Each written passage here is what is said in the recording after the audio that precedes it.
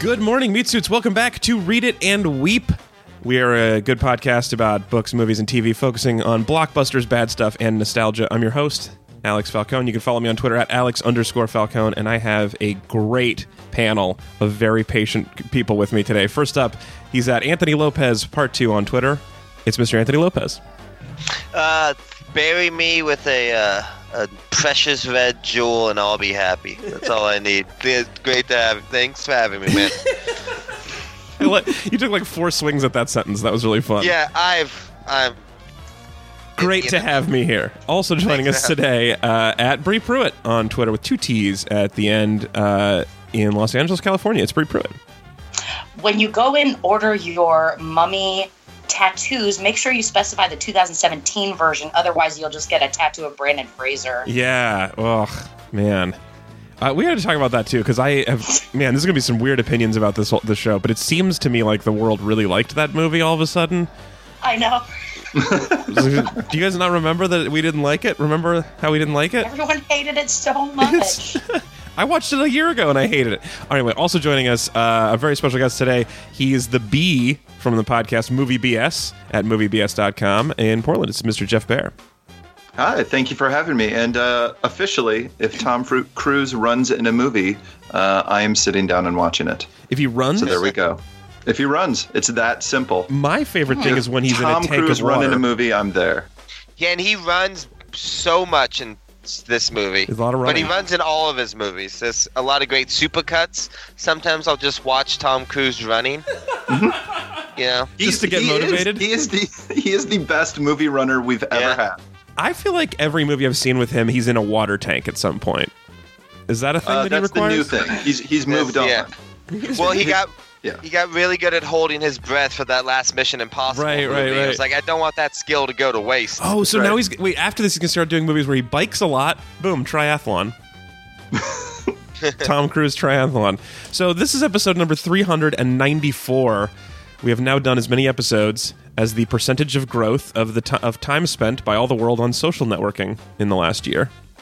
Oh, fascinating. We're up 394% time spent with social networking. Speaking of things that make you feel dead inside, this week we're talking about The Mummy, the 2017 kind of remake of The Mummy, the 1999 kind of remake of The Mummy, the 1932 film, based on nothing.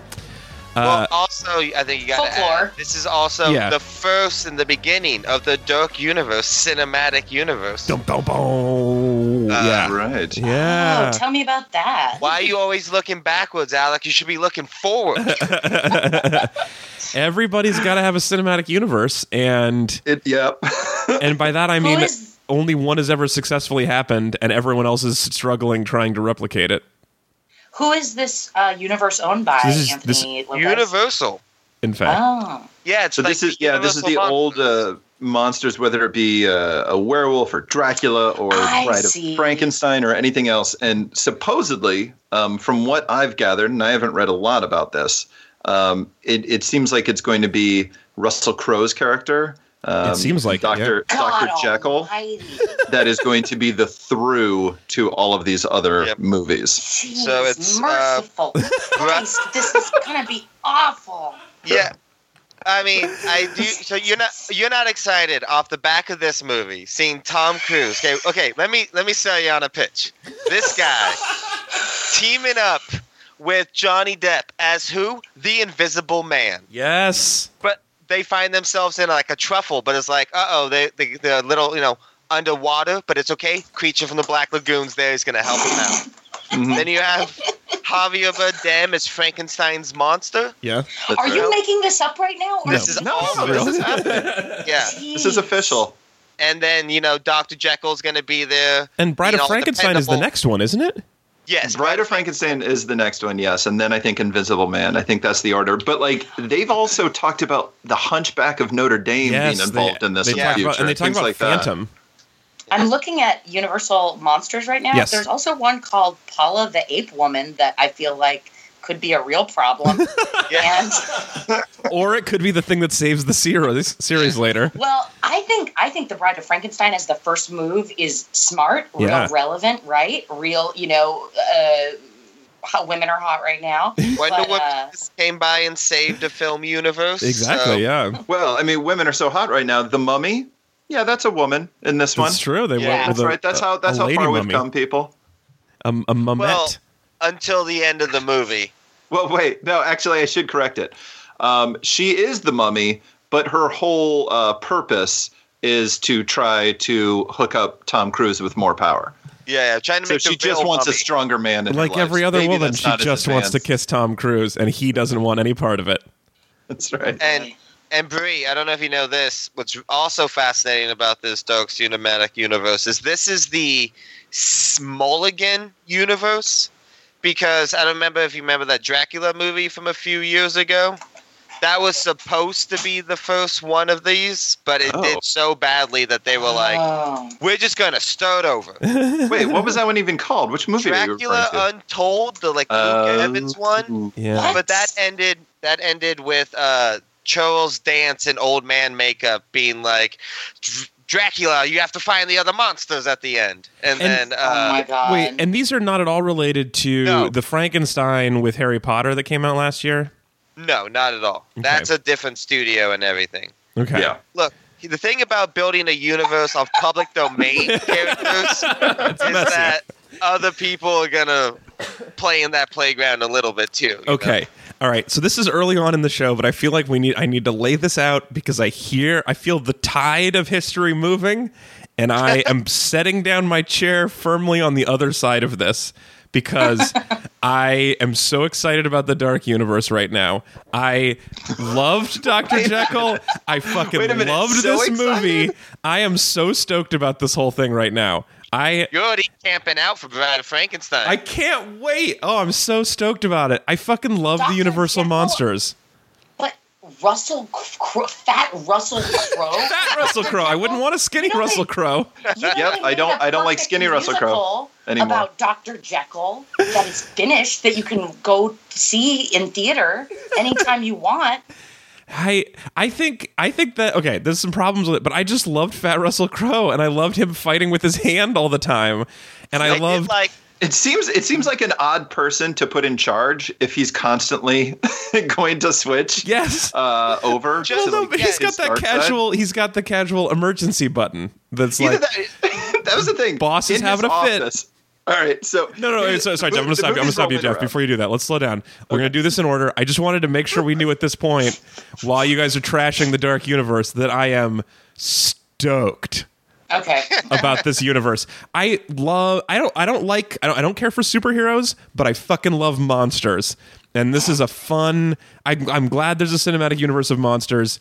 And I especially love mummies. The reason we're watching this is because I love mummies the most. I'm obsessed with mummies. As you guys may have remembered, I wrote a book called Unwrap My Heart, my best-selling novel about a girl falling in love with a mummy. And I was thinking about that a lot during good because I am halfway through your book right now. So you have some of my mummy thoughts. Well, I am so excited about anything that's got to do with mummies. And this did not disappoint me. I thought they really advanced the world of mummy action movies. And you know what else? I hated the Brandon Fraser mummy. Liked this one. We're going to talk more about it. I just want you guys to know up front, you're welcome to say, as a group, you're welcome to trash it as much. But I just want you to know the whole time, I'm stoked. Don't confuse it. I'm stoked about Dark Universe. Couldn't be happier. Anyway, invite me on your podcast to talk about every single one of those movies, and I will trash it at every turn. That's a promise. You're my like emergency valve. Like anytime I seem too happy, you'll show up and just frown from above. Yes. It's fun. Okay, but anyway, This episode is brought to you, because of that, is brought to you by Unwrap My Heart. Go to unwrapmyheart.com. Buy it now on paperback, Kindle, or audiobook from Audible. And Anthony, you laugh, but it seems only justified that I'm able to sponsor my own podcast. No, I love it. I got a great rate, friend prices, and anyway, so if you also like mummies, or if you like funny things, check out Unwrap My Heart, unwrapmyheart.com. Let me give you guys the summary now, in case people haven't watched this movie, because it seems like they didn't. So unless you're in China, you probably didn't see this movie because you're too busy watching Wonder Woman. So here's what's going on. Nick Morton, heir to the Morton Salt fortune. No, probably not. Nick Morton, so is Tom Cruise, the cruise missile, he's like a dick military guy using his time in the Middle East to steal antiquities and sell them to bad people. through some weird bumbling and airstrikes, he stumbles onto a really intense tomb that no one's ever seen before. That's way far away from Egypt, but is clearly Egyptian. Inside the tomb is Amenet, an ancient Egyptian princess who really hated her younger brother, so she decided to go full evil, murdered everybody in the family, and unleashed Satan on Earth. Or she tried. So she sees Tom Cruise in modern day. He lets her out of being a mummy. So she sees him and immediately assumes he's going to be, like everyone does when they see Tom Cruise, great for a long-term relationship with a woman. So she tries to take him over, make his body the vessel through which Satan reemerges. He briefly dies in a plane crash, and then is fine. And she can kind of control him, but kind of not. So Tom is like he's like somewhat a puppet, but also he's trying to be with his actually alive kind of girlfriend. And the two of them are trying to fight Amenet and her mummies. And the whole thing is being stopped by a secret society run by Dr. Jekyll, who is always 4 giant vaccinations to the hand away from becoming Mr. Hyde. That's what's going on in The Mummy 2017. You're all caught up, and now before you guys trash it, we have one more requirement, which is the compliment sandwich. We start to end every show with a compliment. No matter how much you didn't like a movie, you have to say at least one nice thing about it. Bree, I'm going to make you go first because you seem the most passionate. What is your major compliment for The Mummy? Y'all, all I can say is that the mummy herself, Sofia Boutella, is an amazing beauty. She's 35 years old. I haven't seen her in anything. Except for Kingsman Secret Service, where she had knife legs, but everything else, I never. Oh yeah, she was knife legs. Well, I was gonna say, I forgot about that. What's so cool about her is that I've seen her in like 3 things now in the last 3 years, and they've all been like heavy effects-driven performances, and she's really good at like Kingsman, and then she was the alien in Star Trek Beyond last year. Yeah, the like female love interest, and she's in like crazy full makeup. It's really elaborate costume, and it's like she's one of the best things about that movie, and I would say she's one of the best things about this movie. But I like that she's like a female creature feature actress kind of thing. Yeah, that's an interesting career. And I always have a problem with like a lot of these movies taking women of color and making them like, ooh, they're blue now, But technically a color. I feel like it's a step in the right direction. Well, that's what they do in the sci-fi universe. They cover them with makeup. Right. And it's like, oh, you're Asian? No, you're not. You're a bug, And it's like, that's what science fiction and fantasy does to women of color. Yeah. But she was actually herself. She wasn't totally special effects in this movie the whole time. In fact, I don't know about y'all, I was rooting for her to kill more people so her nails could get back to their original. I was mostly concerned about the hole in her cheek, but the nails were also problematic. Yeah. I like the idea of like her like sucking people's life forces out of them, being like the cheeks are coming in, but the nails, I gotta get more life nail juice. You gotta kill like a baby to get your nail beds back to original after 10,000 years. Yeah, the face sucking was also just good. Like it felt very like it was just powerful for her to do that. Like for that to be the way that she I thought that was her form. So. That's one of my. I mean, that's definitely going to be my major compliment as well as the kissing thing because first of all, kissing a mummy, it's just what Daddy likes. Number 2, but no, the thing that I love about it is anytime you're reinventing an ancient monster series like this, ancient not like from the ancient Egypt, but from the 30s, you have to find some way, like it has to still feel the same, but you have to have a new idea. And I think one of the cool ideas was that because and as a person who's written about mummies having an action series, here's the thing about mummies: they are the weakest. Like physically, they are useless in a fight. Any amount of just a tiny bit of moisture, they crumble. You touch them, they fall apart. They're just super weak. They don't run fast. They're not good at anything. They don't know stuff. So you got to get out of the mummy form while still being a mummy and still being creepy. And so what she does is, when she kisses a person, she gets 10% less mummy-like and more human. So she has to slither like a shitty, not good action creature, a mummy, and then get up on your face, kiss you, which is horrifying, and then she sucks your life out, you become a mummy, and she gets a little nicer nails. And it is creepy, and it's effective, and it's a very clever idea. And I thought that was one of the best things they were working with, as far as like pushing the mummy world forward. And the special effects actually look good in this. They did look good. Yeah. Yeah. $100 million well spent. Yep. that they'll never get back. Yeah. Also, it's so gross. Anyway, I really like that. So that's my major compliment. Jeff, why don't you be next? Tom Cruise runs. Yeah, swims. You love that. Swims and flies. Oh, so there we go. Yeah, like like he's checking the boxes of here's what I can do.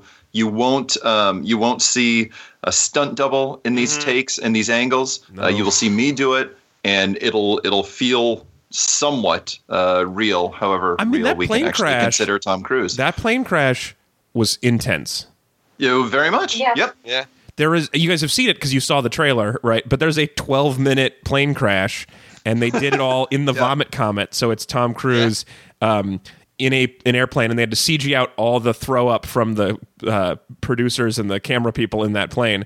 But it was because this is gnarly. But he is an intense plane crash, and it looked not CG. You see a lot of CG plane crashes. This one was just intense. So by the way, you assume we don't see it. You assume he dies in the plane crash for a little bit.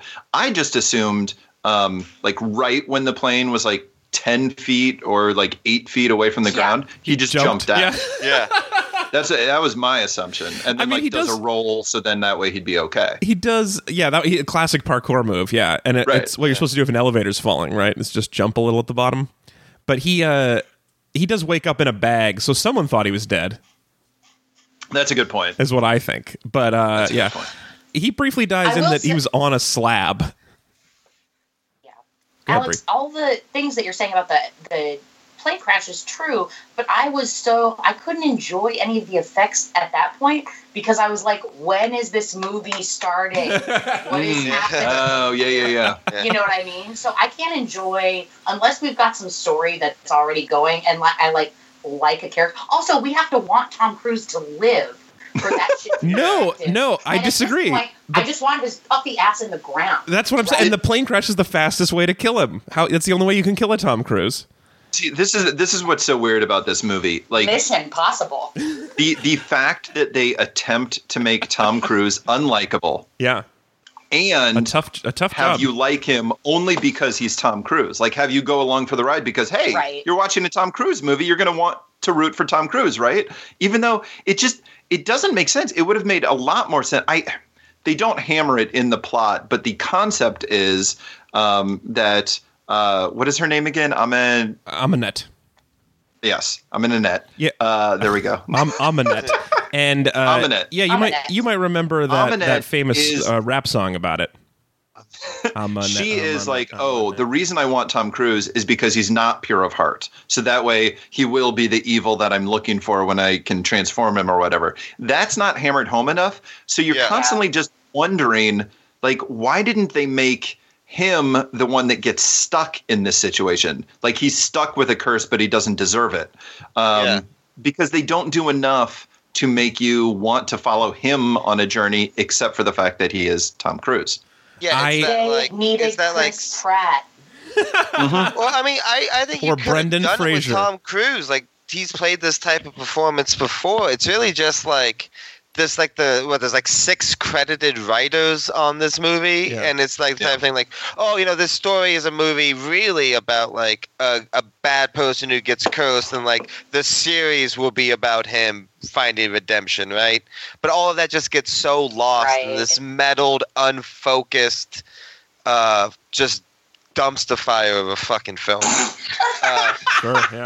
Can I say my favorite compliment about this movie? Oh, really? That wasn't your compliment? Yeah, no, Anthony, let's stick to the compliment round. My actual compliment is... but also, I just want to say I rooted for Tom Cruise. It was easy. Go ahead.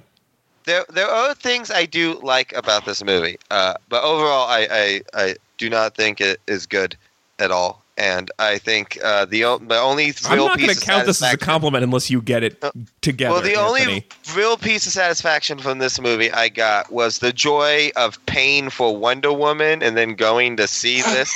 You monster. Knowing I wasn't... They didn't even get your money? Yeah, they didn't, because I didn't want this. I don't want them to make more of these. And now, after I saw it, I really don't want them to make more of these. Or I want them to really learn the lesson that they need to make better these. But I liked Wonder Woman, and I got to support that. Put another $15 into that movie's totals. A movie that I think The monster is not the mummy, Anthony. The monster is you. This whole time. No, the mummy, I think, is probably like Alex Kurtzman's poor visual direction and just. All right. Yeah. All right. We're doing it now. That was technically a compliment. It's not. And actually, I would normally, under a lot of circumstances, I would not let that happen because that was real weak. No. We'll give it a compliment. Let me say this. Okay, fine. I did like when the movie showed you possibilities of a real horror universe. Mm-hmm. Like I liked the horror elements. I thought were actually like kind of fun and like an actual universe of like real monsters, like not like this comic book movie, not like these weird forced jokes, all these weird scenes. Like the movie's hopping all over the place in terms of tones, but like those real like horror moments are like I could get into like a universe that's just scary monsters doing scary shit. Like that sounds fun, but then they just immediately give you whiplash from going into like a weird joke or bad action beats. I love the idea of monsters, and I we're going to transition to the open floor, so you don't have to try to compliment anymore. It seems like it's exhausting you. One thing I love about it is that the heroes don't have superpowers, but the bad characters do. I think that's fascinating. I think that's a cool idea for a series. But how do you feel about the fact that that is immediately out of the window? Since he is now the mummy, right? Like he is now a comic book character. I don't know about that. I don't want to talk too much about that because I feel like people might still see this movie and they don't need to know all of that happens. But well, did you not want to spoil I don't know. I thought that was an interesting ending, at least. It's so cool. I was trying to. So normally it's sort of hard to tell where we're going to go with spoilers. Normally we don't worry about them too much because. We usually watch things no one wants to see. And then I thought, this is so fun that I don't want to spoil the ending for people. And then you guys don't think it's fun. So maybe we can just spoil it because no one else is going to see it. I do think the movie is almost fun. I had more enjoyment from it than distaste. I did. I gave it a slightly positive review. So that's where I am. Oh, cool. Yes. So say more about that. I'm a sucker for Tom Cruise blockbusters. It's so fun, and he's like probably a piece of shit. It seems, but I can't fail to be charmed by him. I find him to be charming. I can fail. Like you guys the Jack, are sheep. The Jack Reacher sequel was not good. Yeah, but this to me is this to me feels like this is a standard highlight reel Tom Cruise movie that he doesn't quite fit in, and I find myself curious about the world building, curious about Dr. Jekyll and the potential of that. Yeah. When the movie ends, I'm kind of like, the Jake Johnson, Tom Cruise pairing, I thought would be really fun. But that was one of the things that I found a little bit weak during the movie. So I'm not exactly excited if The Mummy gets a sequel within this dark universe or anything like that. But like, to me, the dark universe should be this monster versus this monster. And then, sure, fine, a Dr. Jekyll character to try to save the humans within that. What? How could it be universe? Monsters fighting? We need a secret society of humans fighting back against the monsters. That's clearly the only way. But... So like, and again, it's good action sequences for the most part. That was, I'll save that for another compliment. Okay, let's talk about Russell Crowe. So the world inside the secret society that is fighting these monsters has been around for a long time. It seems that is led by Dr. Jekyll / Mr. Hyde, played by Fat Russell Crowe with the center part. Quick question.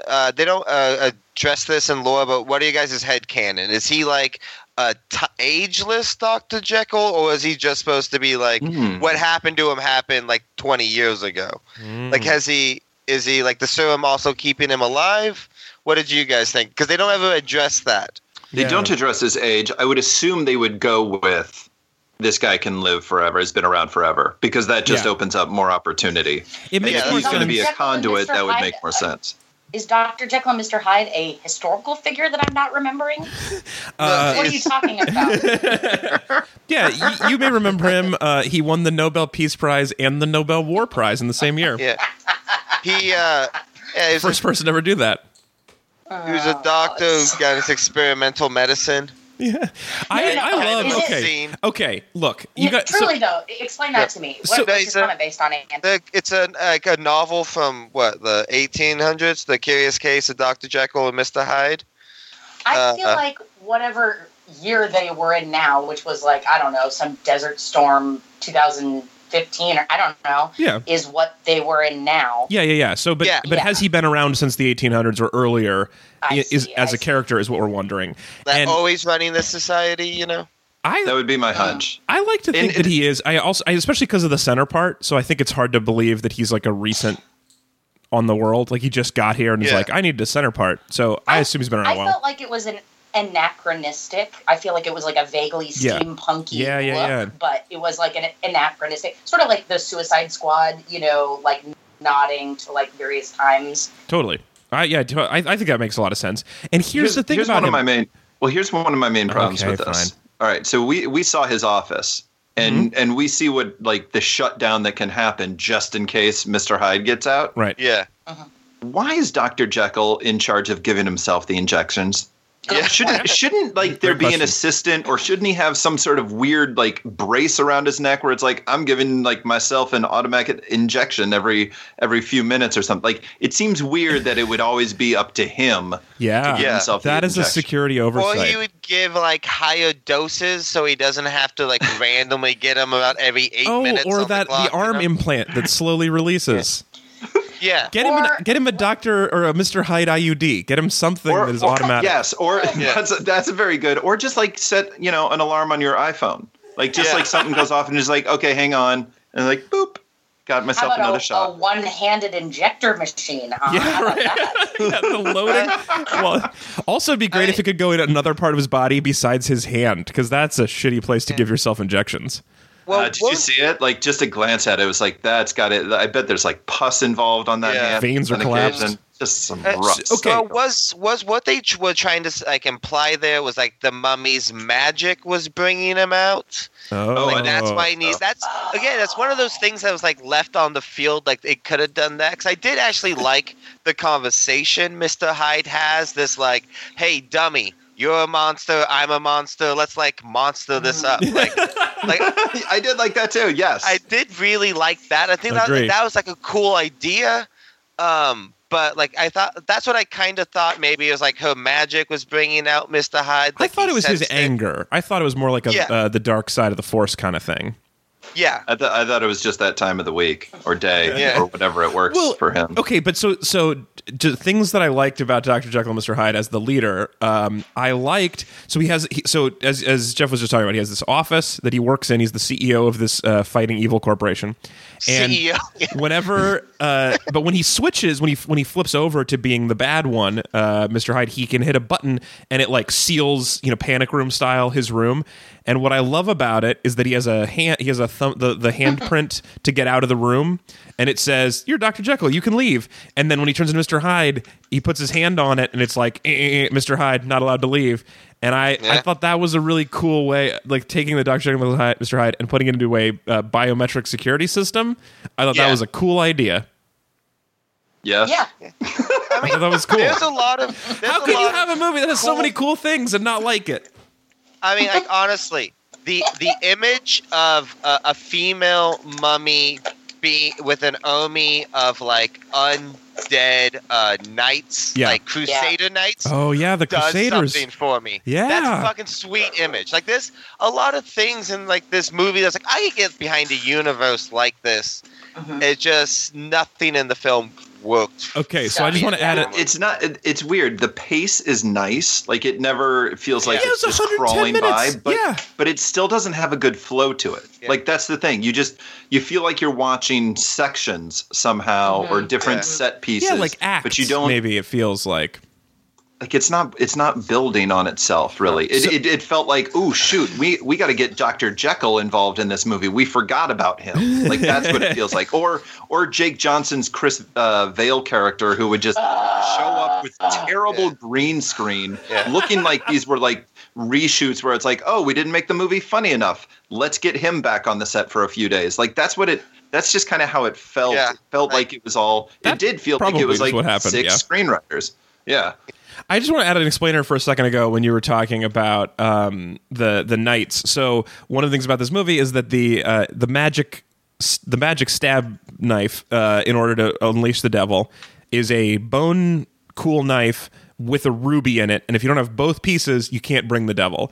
And at some point during the Crusades, the knights took just the ruby, left the bone knife, and so this is about the part of the movie is them trying to reunite them. So you get to have they discover this in England. Russell Crowe's people discover a tomb of knights from the Crusades, and they find the ruby in there, which got to have the added cool thing of talking about the Crossrail tunnel, which is one of the coolest infrastructure projects ever undertaken by humans. The new subway system in the UK. You guys, we're not excited about the Crossrail tunnel? Go on, Alex. I know you are. Well, I'm really excited to see it pay off in like the 5th movie in the universe, right? When they go back to it. This is their world building, laying that track literally and figuratively in the first movie. And at one point, cold open of the first movie. At one point, the tunnel boring machine was going through for the Crossrail tunnel had to go between 2 existing subway tunnels with only about 1.5 feet on either side of it, which they had to hit in the dark. That's impressive. People can do anything. Yeah. Sometimes I feel you are the only one with this take from this movie in the history of time. You will be the only human being. For some reason, it's weird how I've structured my life to be surrounded by people who don't get me. I don't know why I did that in hindsight. Sorry, but I mentioned so few people who love civics projects the way you do. What choice do you have? I just love how you had to pause and go back to establish this. It was like, I didn't want to do that. Was this tangent? Stop this conversation. I just wanted to go back. I wanted to go back to the Knights thing to explain that, because I do think one of the things with mummies is that it's boring that it's always the same toilet paper wrapped cartoony mummies, and so the idea of being like, oh, there's also this tomb of knights, because they're wearing chainmail, so when they fall in the water, not only are they disintegrating, they're also sinking, and they have swords, and it just because mummies not swords wielders normally, even though in the Brandon Fraser mummy they do like flips and shit. In this they do have some knights with swords. So I thought that was another clever idea to expand the world of the mummy. Just that's what I wanted to loop back to, and then when I was talking about it, I forgot about the Crossrail, and I was so stoked. All right, let me get in here.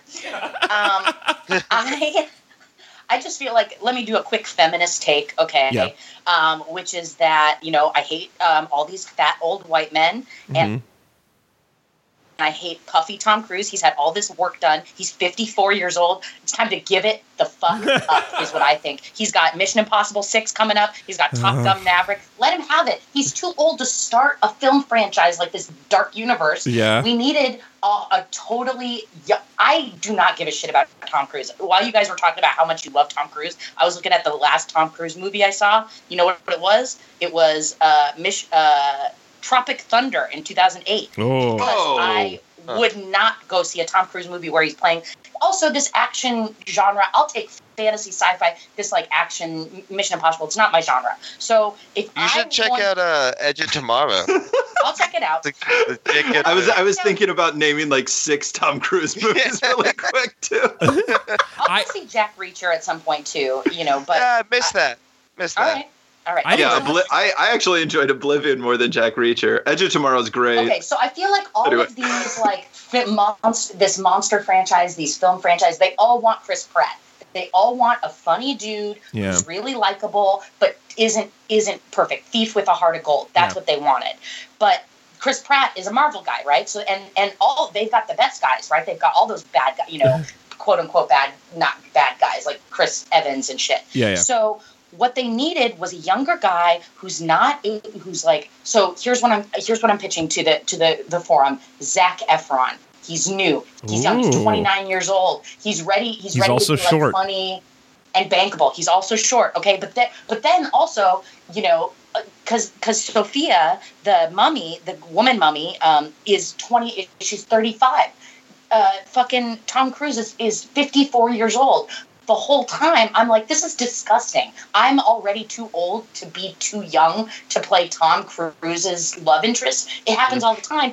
And the other woman opposite Tom Cruise that we're supposed to care about, which has not come up at all in this podcast because she's fucking driftwood, is his love interest, who, you know, and she's like Ivanka Trump, literally, and she looks like her, and I hate her so much. So for that role, I'm recasting as Rachel McAdams. Yeah, well, sure. Yeah. That's a good one. Yeah, and she's older than Zac Efron. But wouldn't that have been a charming cast that we'd be rooting for? Just so I can add my thought on Tom Cruise, which is not that I don't think that I love Tom Cruise. I don't get excited because Tom Cruise is around. Every time I'm like, ugh, God damn it, Tom Cruise, you've won me over despite my feelings towards you. Zac Efron, wouldn't go see it. I have no, Zac Efron is like the least charming person I could imagine in that role. I get it, but we need to start making new stars. Like, I was just looking really quick. Tom Cruise is 54. Yeah. Brad Pitt is 53. Johnny Depp is 54. And also, this is a real weird sidebar, but I've been having this problem with porn lately that I'm so angry that there are not good-looking men that I want to look at in the adult film industry, and it's just disgusting that there's no eye candy for women. Yeah. You know, I have to watch this movie with a loose plot, and I think that for men, it's like, oh, this is sexy. She's kissing, you know, and also, I think the greatest heroes in this movie are the hardworking bobbies of the UK police who investigate a plane crash and get sucked into Undead Warrior movie. Yeah. Yeah. So anyway, so that's all. I can't speak too much to your porn problem. I don't know how to fix that. I do agree that we need some younger stars. I agree that Tom Cruise is getting up there for this, and it is younger male stars. Yes, we've got plenty of young stars. Well, right? Yeah. I guess the thing with that is it seems like instead of trying to necessarily create stars, they're just banking on the products more and more and more, so that way stars can be replaceable. Yes. But I agree with this movie, especially the character. Like, a 54-year-old is too old to play this guy who doesn't like. He's too old to even be in the military anymore. Yes. It's being in the military. It's also just like his toss away lines about being worried how he was in bed. Yeah. These are the problems that it's just like that's the problems of a younger man. This doesn't fit. This is like, and I'm trying to think too. It needs a Chris Pratt type, a Jason Sudeikis, like somebody that's just like, period. Their go-to is sarcasm. Like that's what it needed. Almost like Jake Johnson should have been in that role instead, even though he's not big enough to do it or anything like that. But there is younger ones that easily could have done this. I agree with better. That. I fully agree. Well, and especially the idea of him starting the series now, like Tom Cruise at 54. Exactly. Let's do a 10 movie series. See, here's the thing. He's 60 by the time they get to the Swamp Thing. Yeah. I question how often we're actually going to see him in future installments. Yeah, probably not that much. Like, it really, unless they decide, well, because of the international box office, The Mummy 2 should get a sequel. Otherwise, I could see him being just like cameo, and that's it. Can't wait for Creature from the Black Lagoon. That's going to be so fun. Annabelle Wallace was, you're totally right. Like, the lack of chemistry, also Tom Cruise's fault. Yeah, and they had also for just purpose of once. Well, and that was the thing too. It was just like, I see the good in you. Is her like go-to thought with this jerk, and it just didn't feel earned. It didn't feel warranted. Agree. To where like, what? You guys are in a relationship? Why not have her focus just be science, just the situation? Yeah, you could do better for sure. Yeah. Also, I did okay. So, but on that though, I will say that there was probably the funniest line in the movie. Probably the only funny line in the movie was when she said, "I see a lot of good in you." When that plane was crashing, you gave me the only parachute without hesitation, and completely deadpan, he says, "I thought there was another parachute." That was a good joke. Yeah. It was a good. really good joke. But that's also supposed to be like the heart of the character, like why he gets cursed and what he's supposed to like be realizing about himself in the end. And it just like that could have been like a much better moment in the film too. You know? Right? Yeah. But what? And here's the weird thing with him being cursed. Think about the curse. Think about what we know about the movie. Is it a curse to become some sort of god? Yeah. Like, is it like with eternal life and important power question, and everything like that? It was that weird thing where like they kept referring to it as a curse, but the more we learned about it, it didn't Seems seem pretty like good. it was that bad. Yeah. His friend is cursed to be dead, but his seems fine. Yeah. I want to ask you a question about, especially you brought up like the sort of like feminist take on this movie. One of the things, and Alex too, as a big Mummy fan, I want to get your opinion on this too. So the Mummy stories have always been, at least like the original film, like the Boris Karloff, and like the last franchise, the Mummy's like dynamic has always been like this guy who's trying to get back to a love. Right? Mm-hmm. There's always like a female interest who's like he's trying to raise from the dead or like recreate on this earth in another form, and like that's a huge part of like the Mummy story. In this one, it's she wanted power, so she violently kills her whole family. Yeah, that was awesome. And it's just like a weird twist on it that it doesn't. Let's see, I think like it's Hillary Clinton was supposed to have won the presidency, right? So, yeah, man, what a different world. The beginning of the movie, where we were like, "Oh yeah, this woman is just taking the power that she fucking deserves." It would have been a different movie, right? Yeah, that's a good take. I like that. I also just wanted to point out that the most relevant Mummy reference in my life is not this ancient. It's the Buffy the Vampire Slayer episode, Inca Mummy Girls, circa 1997, where a foreign exchange student from South American mummy, Twist, does the same thing. She kisses people to get their life. And it's really good. And she almost gets Xander, but then she doesn't. So the Peruvians especially were mummifying corpses before the Egyptians were, but they took the skin off first, which I think is objectively creepier. Ooh. I didn't know that. I didn't know that there was any South American mummies. Yeah, a lot of South American mummies. Yeah, cool.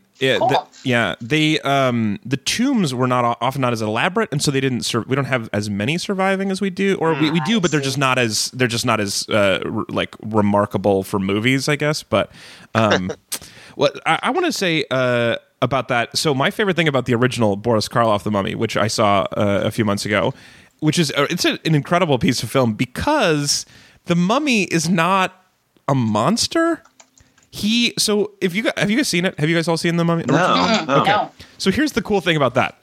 So they find a mummy in a tomb. They accidentally touch him while reading from a magic scroll and bring him to life. Oops. He scares the guy who does that, and the guy dies of a heart attack, but he didn't hurt anybody. So then the mummy just puts on a trench coat and a hat and passes for 10 years as an alive person. It's like, and then 10 years later, he's like, I'm a great archaeologist. I'm going to show you where this cool temple is buried that you guys don't know about, because he's trying to dig up his girlfriend. And but like that movie is not like, oh God, the mummy's going to get me. It's like he shoots somebody with a gun at one point. Like that, the mummy just uses a gun. He's real scary. He might shoot you. He's armed, but it's not. He's just wearing a trench coat, and no one notices he's a mummy, which is so goddamn funny to me. Especially compared to this mummy lady, she's not passing in that first half. She's not going to go spend a decade. Not only, hang on. So is he's 10 years a mummy? Is he still wrapped up? He's just in a trench coat and a hat? All those images you see of him from, like the stills you see from that movie of Boris Karloff in mummy stuff, that is a decade after he was unearthed. And his face just looks kind of fucked up, but he's wearing a trench coat, so no one notices. Wow. And so not only is he passing physically, but also a person with an Egyptian teenager's knowledge. An ancient Egyptian has just lived for 10 years in the modern world. Like, he's not just like, oh shit, a light. Like he's not freaking out about everything. Well, it wasn't a modern world. It was 1932. That's true. But, still cars and electricity. Not yet movies, but still pretty exciting. Sure. I mean, like, he was surprised. Not as many camels as he was expecting. I mean, the world's changed. Sure. And he's just wearing a trench coat. I think that's so funny. Actually, and that's a good place to pause, because that brings us to our next segment. So today for our sponsor today is my novel, Unwrap My Heart, about mummies. And I sent this out in the email newsletter this week. But for those of you who didn't see it, I want to just add here, instead of an advertisement, I'm going to provide you with the Mummy Minute. The Mummy Minute, brought to you by Unwrap My Heart, unwrapmyheart.com. So I'm going to give you a couple of fun mummy facts. Since you mentioned since we mentioned Peruvian, scientists recently were able to use hair follicles left on Peruvian mummies to learn a lot about what was going on in the lives of those people when they were alive, including the hormone cortisol showing up in their hair, which proves that they were stressed out during their lives, and also the presence of harmine, which is a hallucinogenic drug, showing that they got high, probably to deal with their stress. Wow. 2 fun facts about Peruvian mummies. Also fun, in the higher-end mummifications in Egypt, because there were a bunch, depending on how much money you had when you died, you got much better or much worse mummies. Egyptian priests, on the good ones, they would remove the deceased's brain through the straw, through the nose, obviously, but they left the heart in because they thought the heart was the center of your intelligence. But we know that it's not. And so what I think is great about the best mummy characters is that they are all heart, no brain. Mummy fact number 3. Mummies were so abundant coming out of Egypt that they were sold as souvenirs to visitors, visiting aristocrats. And it was popular in Europe to bring a mummy home from your trip and then have an unwrapping party where you get people together in your parlor and just take the bandages off this corpse, which is also called desecration, and is real shitty, but is also fascinating. And related note, mummies, because they were so extensive and were brought back a lot, they were used extensively in medicine in the 16th and 17th century, so they would be ground up and put into magic pills. And also they were ground up and used in paint pigments, specifically mummy brown, which is a famous color that was made from ground up mummies and was in use until 1964, when the last company making it ran out of mummies. Wow. And also wasn't a great color, apparently faded really quickly. So yeah, you think mummies have staying power, but yeah, exactly. Turns out. I'm just impressed you knew all this mummy stuff off the top of your head. That's really amazing. I spent a lot of time researching for my awesome novel, Unwrap My Heart, now available at unwrapmyheart.com. He actually has it all tattooed on his forearm so he can look at it and everyone just 100 mummy facts. Break my heart, say you love me again, undo this hurt you caused when you walked out. So now it's time for lightning bonus round. We're going into lightning bonus round. Lightning bonus round. Here we go. We gotta finish this shit up. So lightning bonus round, we're going to wrap this up real quick, but I got a couple of just fast questions that I want to ask you. So the first one is, what if we're going to? I love the world of monsters. We know already the monsters in the Universal series, but what other monsters could we use that are not related to the Universal, like unowned monsters, could we use to create our own dark universe, cinematic universe?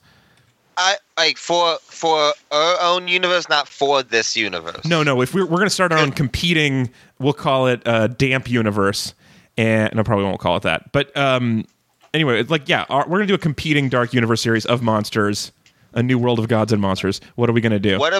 What about a world of like world's real monsters? You know, like the Loch Ness monster, Bigfoot. Little green alien men. Yes. Chupacabra. Yeah, Chupacabra. Yeah. I love Jeff all Sessions. of these. Yeah. I don't know if Jeff Sessions is in the public domain yet, but I love this idea. That's funny. But I mean, what are other like a Domino Snowman? But that's kind of just like a Bigfoot, right? Yeah, that's very Bigfoot-y. So just that's a cool idea. I always vote for Yeti. Yeah, go ahead, Yeti. Yeah, for sure. Yeti, Abominable Snowman versus Bigfoot will be such a great movie. Oh yeah, because they're like the same creatures, but one is like snow and one is jungle. It's like cultural, you know. It's there's like that too. Rashomon versus Godzilla or whatever. I'm always for anything with Krampus the Christmas demon. I'm a big fan of that. I still haven't seen that movie. I haven't either, but it's supposed to be not very good. But I do love I just love the existence of a Christmas demon as like Santa is what comes if you're good. If you're bad, this creature will beat you up and kill you and make you stew and take you back to his lair. And it's just, I love the evil side of Santa it's a fun flip.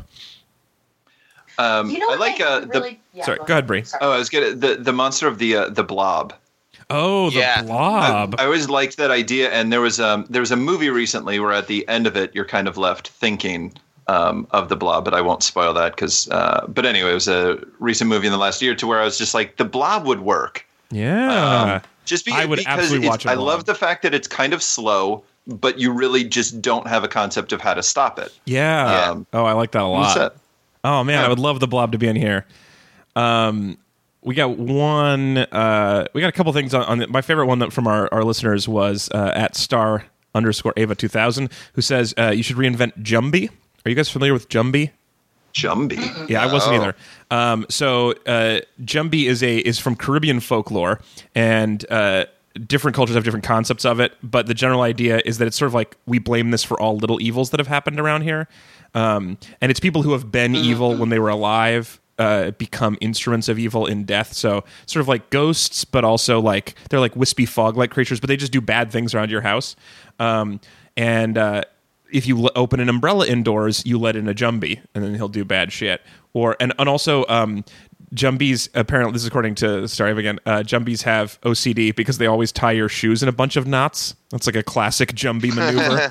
Tie up your shoelaces. I think that's a fun like an evil little prankster.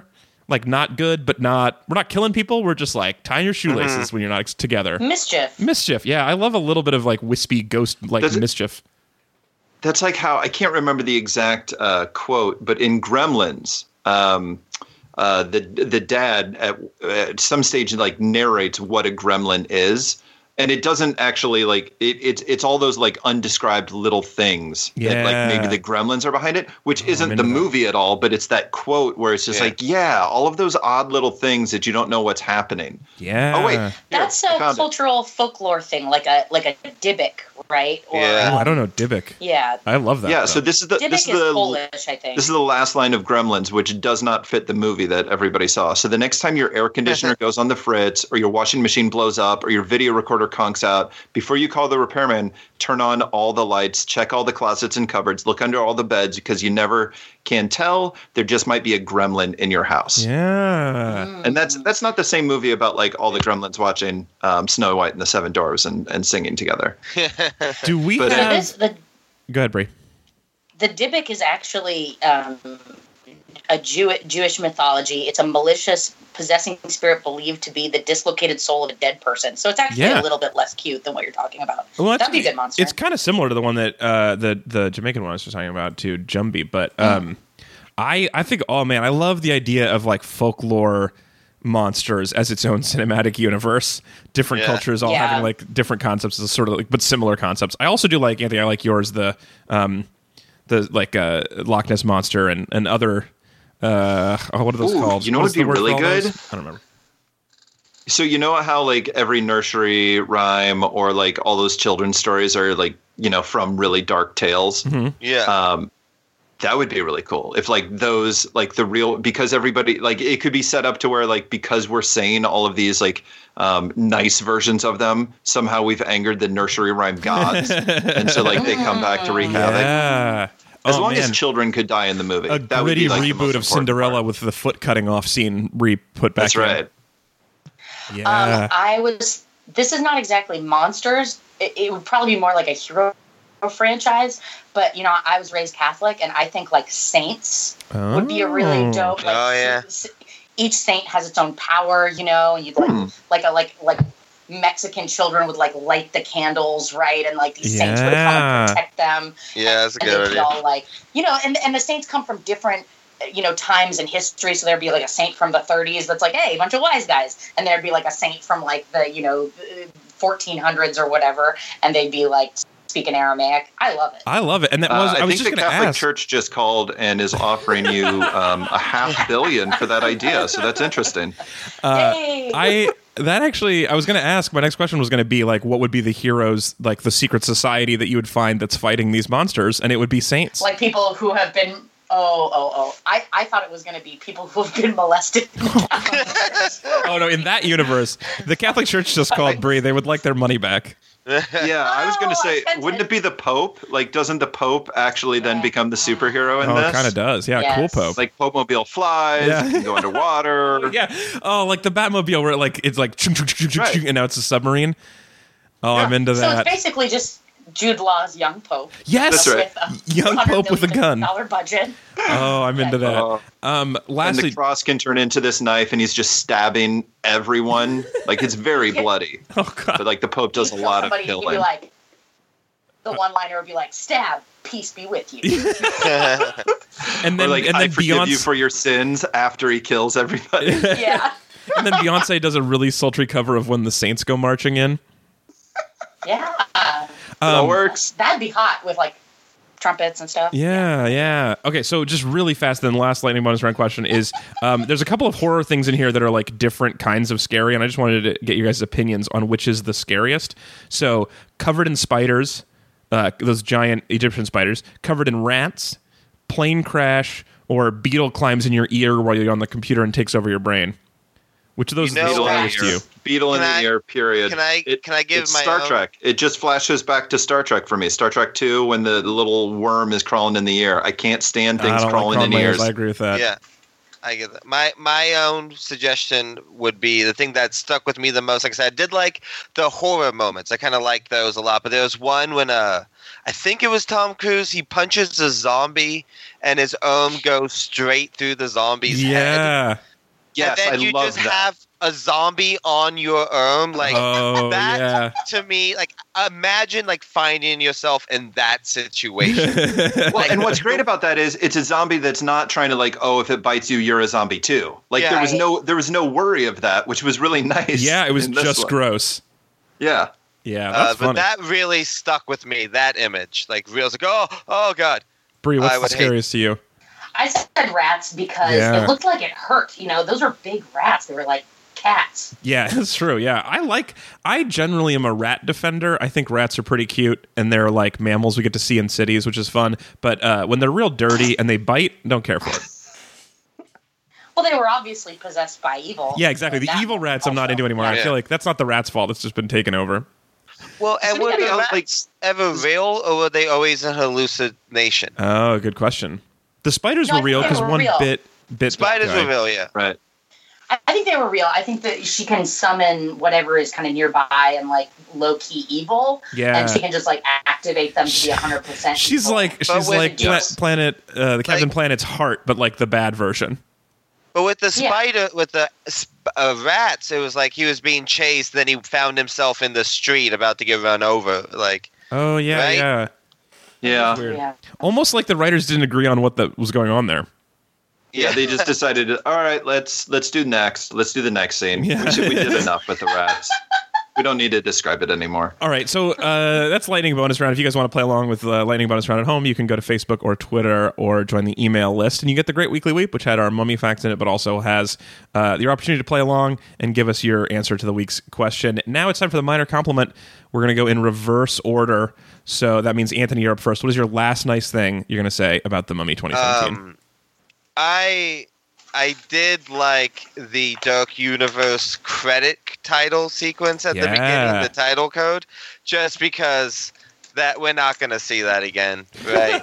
But I liked that they really dedicated to something that was just. So it was describe it. So it's the universal, like the text around the Earth, but then it's creepy. Yeah, but it's its own title code. Like Universal has one, and then they have one, and it's not like Marvel or DC where those are like production companies paying for this. This is literally to let you know you're in the Dark Universe now, but buckle up. I love fucked up title cards. I like when a title card is creepy, where it's like the title card is bloody, and you're like, oh shit, it's already going down. Yeah. I enjoy that. I think, Jeff, that makes you next. What's your minor compliment? This was especially the case in like the first half, but every action sequence pushed it a little bit farther than I expected. Whether it was an extra building collapsing or the discovery of the cavern or anything else like that, it always felt like it was like, okay, here's our opening action sequence, sure. But then there was nice surprises on how it would escalate. Yeah. This is what I'm talking about. Nice surprises, you guys. It was very video gamey in a way. Like it felt like the first act at least felt like I was playing like an Uncharted video game. I know other people have said that, but like just the way the set pieces built and played, it was very reminded me of that game a lot. Yeah. I don't know that game. My minor compliment is this is my favorite thing about the whole all the Mummy franchises, which is that there's just this casual conclusion that ancient Egyptian theology was correct.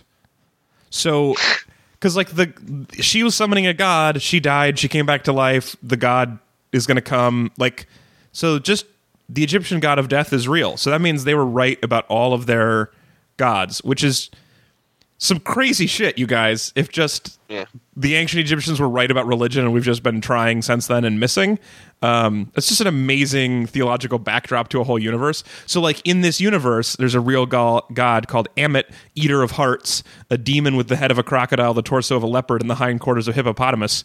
And that creature is trying to eat your heart. And I think that is amazing because the hindquarters are too big. The leopard part is not as waterproof. And the crocodile head is like mostly mouth. So it's just a weird combination of creatures. Yeah. Yep. Let that one play. The audience at home enjoyed that more than you guys did. I surrounded myself with people who don't appreciate me. I think that's just a fascinating thing about all these movies. It's like, oh yeah. I'll just say, I know a little bit about like Egyptian gods, not just because I saw the movie Gods of Egypt, which I did not. The documentary Gods of Egypt. Right? Well, what's funny is there are all these amazing Egyptian gods that don't make it into those movies because they're not monsters, they're people. Yeah. And they're women. And they're like extremely strong. A lot of Egyptian goddesses are gods of mother and creation, and we can't make Hollywood movies about that. So because it's boring. But they're real, at least in this universe. I mean, technically, they don't get mentioned, so we don't know. They only the it's sort of like, the way they portray Christianity on screen, which is just like, wow, God flooded the world. Like, it's not any of the, like, beautiful stories from either religious text, so I'll just say that. I think my favorite Egyptian goddess is Taweret, which is the hippopotamus goddess of childbirth and fertility. So there's a lion goddess of water and fertility, but I like the one that's a hippopotamus. Sure. I mean, I love hippopotamuses. Hippopotami are they're monsters. First of all, they'll kill everybody. But also they're just so funny looking. They're like a giant wet corgi. What if they bring in hippopotamuses into this universe as like the final monster? Unbelievable. How could they not? Big boss. The universe just called, Anthony, or Universal just called. They want to give you money for that. All right, Bree, you're going to close this out. Have you guys ever seen a hippopotamus poop? I'm just curious. No. I'm being serious with this question. I've not watched it because that's creepy, but I have shoveled hippopotamus poop before. Wow. Okay, so you know their little tail? Mm-hmm. Yeah. It works as a propeller when they poop. And literally, it's like shit hitting the fan. So it sprays it out. One of the hippo's nicknames, I believe, is God's fertilizer. Yes. Just because because of the way that it poops. And Jeff. Yes. I'm gonna believe you because I don't want to Google this. Already so you have a lot of power right now. I'm watching. I was at the San Diego Zoo a long time ago, and I watched one hippopotamus poop all over the face of another hippopotamus. And it was one of the most amazing things I've ever seen. And the best part was the pooped on hippopotamus, when finished receiving all of the poop, turned to us and just deadpan kind of like nodded at us and then slowly walked into the water like, yep, this is what I have to do. So there we go.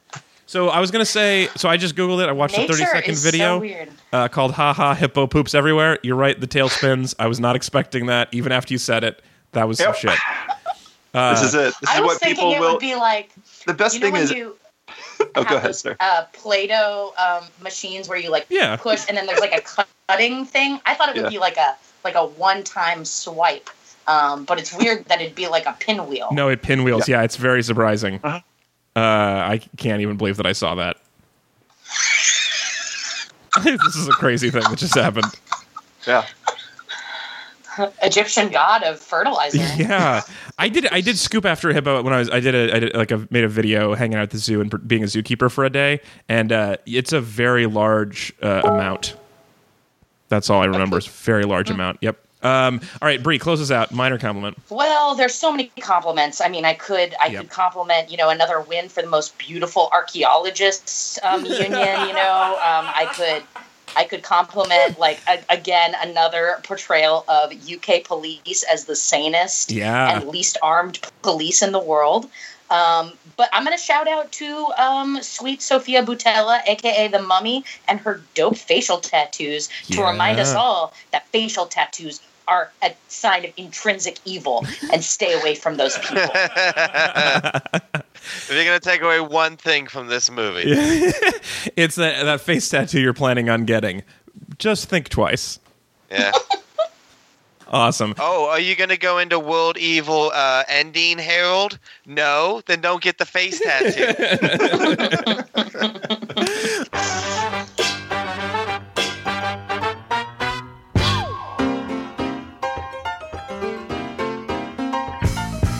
All right, that's it for our show. Thank you so much for joining us. We're going to be back again next week, as always. Next week, we're talking about Law and Order. I have jury duty coming up in a couple of days, and so I'm making everybody watch my absolute favorite. I don't know if it's my favorite show of all time, but it's the show that I've watched the most of all time. I watched all the episodes of the first 20 seasons of the original show. Not all of them. I skipped the Oogie ones, but all of the ones that were not about really gross stuff. So we're going to be watching a couple selective episodes. So write in now. You can tell us about your favorite district attorney or assistant district attorney. Super important. Who's your favorite ADA? You can tell us which side you prefer, law or order. You can talk about which of the spinoffs you like. Anyway, I just want to hear your thoughts on Law and Order. So tell us that on Facebook.com/ReadAndWeep or on Twitter @Read_Weep. And please, if you enjoy mummies, especially kissing and not sucking the life out, but just making someone's life a little bit better, go to unwrapmyheart.com. You can check out the novel that I co-wrote with Ezra Fox about a mummy. It's really fun. I think you'll like it. Bree's halfway through it, so that tells you something. What a great beach book. At Anthony Lopez Part 2, thanks for being here. Thank you so much for having me, as always. I was so excited about this movie, and I tweeted about how excited I was about this movie, and you tweeted about how it was the worst Tom Cruise movie ever, and that's how I knew that things were not going to be as easy on me today as I'd hoped. Yeah. But I really, all jokes and kidding aside, this is a fucking horrible movie, and I want people to know that. Glad we were able to get let's that. get real for a second. Glad we could squeeze that in here at the end. I want people to know You didn't care for it. Don't see this. All right, and at Bree Pruitt on Twitter with 2 T's. Thanks for being here, Bree. My pleasure. And moviebs.com. So Jeff does you do a podcast called Movie BS, which is about current films. So if you enjoyed this discussion about new stuff in theaters right now, you guys talk about each week. You talk about the new releases. Yes, we do. Yeah, listen sometime if you want, or just subscribe and don't listen. It's it does count the same. Yes. Emotionally to us, if we feel about when we see the number go up, it does. Whether or not you're listening, we know that you downloaded it. Anyway, it's awesome. I really do enjoy Movie BS. That's where I listen to my new movie coverage. Thanks for joining us, Jeff.